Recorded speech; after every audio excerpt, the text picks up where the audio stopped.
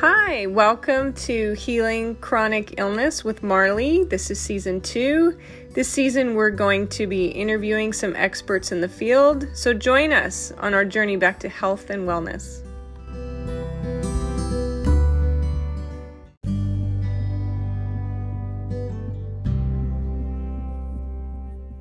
My darling people, my tribe, this is Marley. Welcome to today's episode.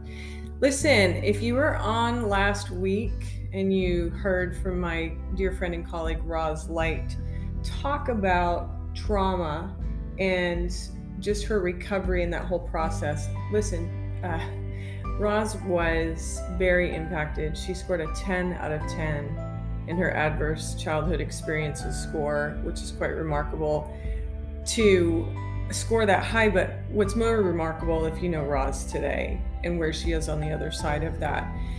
And of course, she's done a lot of work in recovery, and some of those things that she had done very much impacted her relationships. And when we're healing, one of the things that begins to transform and to regulate and things and blind spots that begin to uncover and truths that we learn about ourselves is how things need to make a relational shift in our lives.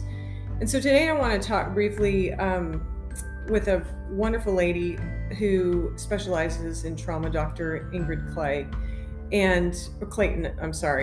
She mentions that you can't heal relational trauma without impacting your relationships. And let me tell you, that is so true, my friends. I want to share with you what Dr. Clayton has shared with us, and I just got to pass it on. Okay, are you ready? She shares that I tried to find peace with my childhood trauma by working on it in isolation, in therapy, self-help groups, and spiritual practice. I did this in part because I tried to work on it directly with my family in childhood, and it backfired. It truly made things worse. Can any of you identify with this? You're trying to break free, trying to gain solace, trying to gain freedom and peace and stability. But when you try to work those things out internally with those externally in your interpersonal relationships, particularly with family, it definitely can backfire. So Dr. Clayton continues to say, so I thought the solution was to continue accepting everyone for who they are and don't ruffle any feathers, while I stayed quiet. So I accepted less. I accepted the role as scapegoat, which looked like I accepted the narrative that I was to blame. Using shame, as Roz pointed out last week, as a psychological defense mechanism. Why is that? Why do we take on other people and their issues and become such strong empaths? Well, because if we take it on ourselves as being our fault, we feel like we can control it. Crazy as it sounds, we do this. It is part of the human condition. Is it healthy? Absolutely not. Is it an untruth? Absolutely. So as Dr. Clayton goes on to share, she says that I accepted the role as scapegoat, which looked like I accepted the narrative that I was to blame. I tolerated situations that made me feel terrible and thought I was doing the right thing. I don't think we can heal relational trauma all alone without impacting anyone else. Our relationships will need to change as we change. Some relationships will need to end. Some will need to adapt.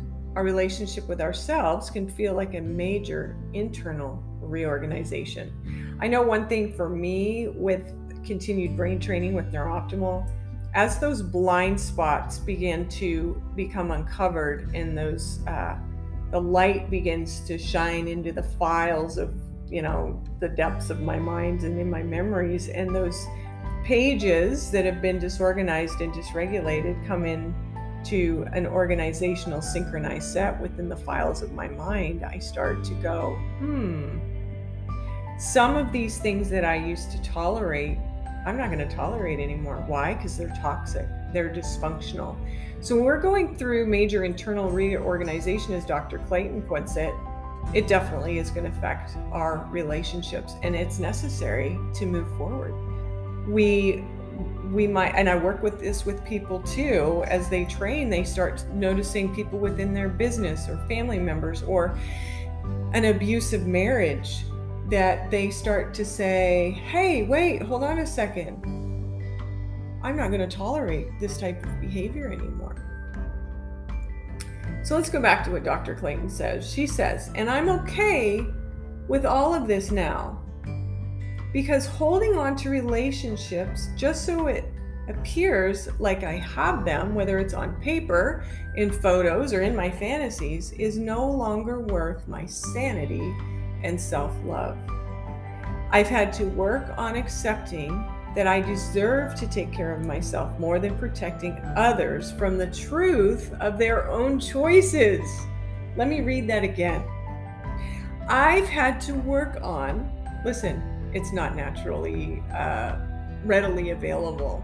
It does require work and that reorganization and that realization, but it requires work. I've had to work on accepting that I deserve to take care of myself. Is this selfish? Absolutely not. Is it part of our healing process? Yes, it is. That I have to take care of myself more than protecting others. From what? From the truth of their own choices. If you're anything like me when it comes to being a strong empath and looking at people in your life that you see that are making choices, because they're grown adults, that are affecting them in a negative way.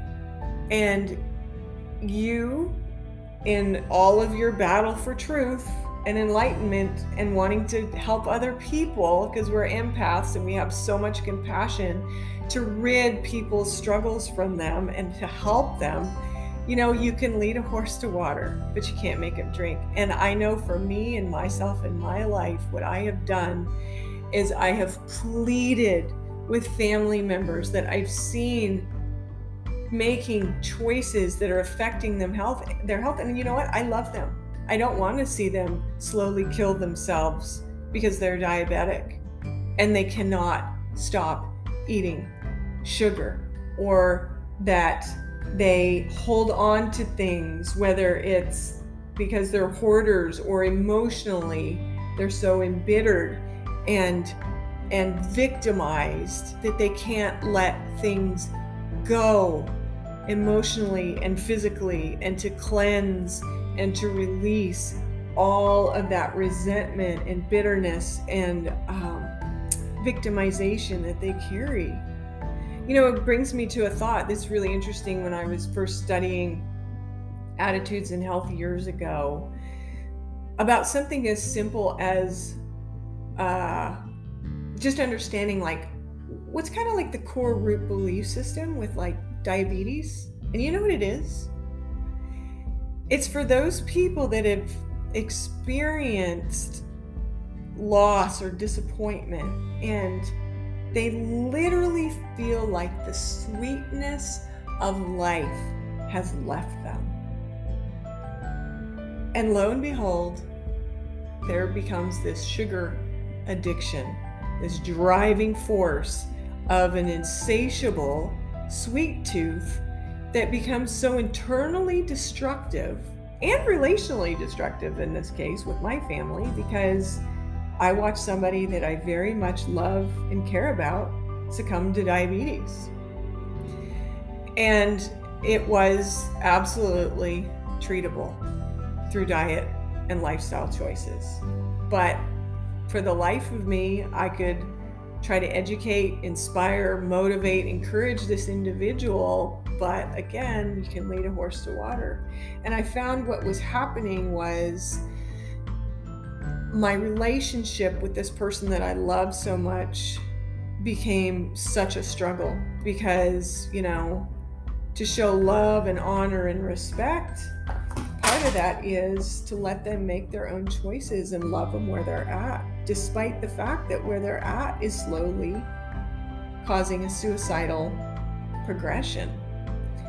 And yes, I lost this person at a much too soon young age. And, it's the same thing. I watched another family member not do cancer therapy because they didn't want to go through the struggle. And trying to love them and honor them where they're at in that is very, very, very hard to do. But if we can naturally progress in our own understanding of shame and the own things that we need to take on ourselves and own, then if we're busy doing that, stay in our own lane, we can allow others to do the same and to work out those things. So let me read that just one more time, okay? is that we've got to just allow other people to take on their own emotional load and to tell ourselves that I really do deserve to heal no matter what, and so do they. So my friends, be ready for allowing other people to unpack and resolve their own issues and their own trauma so that we don't feel like we can feel the need or the compulsion or the codependent behavior of taking on other people's shame because we feel like it's our fault and that we needed to carry their emotional load, because we don't. It's an untruth. And I don't need to do that. You know why? Because that's between them and God. That is their choice. And I don't need to be spinning my wheels, banging my head against the wall, trying to do that for them. But I can love them where they're at and work on my own self. So, my dear people, continue to move forward. Allow the layers of your healing to peel back and those files that are deep in the dark corners of your memories and sitting in your limbic system and just brewing in the amygdala, and those parts of your brain that need reorganization. Allow those things to happen. And I know that if you get quiet, and I know that if you get before God and you say, search me and know me, Lord, and if there's anything that's not of you and me, Lord, then you would just take it. So if you need to pray through that today or breathe through that today, or if you're fortunate enough to have access to a neurooptimal machine where those kind of things just kind of work out on their own without you even trying, and get those revelational truths in you, then the people around you are going to see that healing in you. They're going to see that joy and that light and that love in you. And guess what they're going to do? They're going to go, I want what she's having. Well, my friends, be encouraged today. Continue to discover truth and walk back through this together with the people that care about you. And I hope this is your community. And I hope that you share this podcast with other people so that we can walk this journey of health, wellness, and recovery together. God bless you, my friends. Until next time.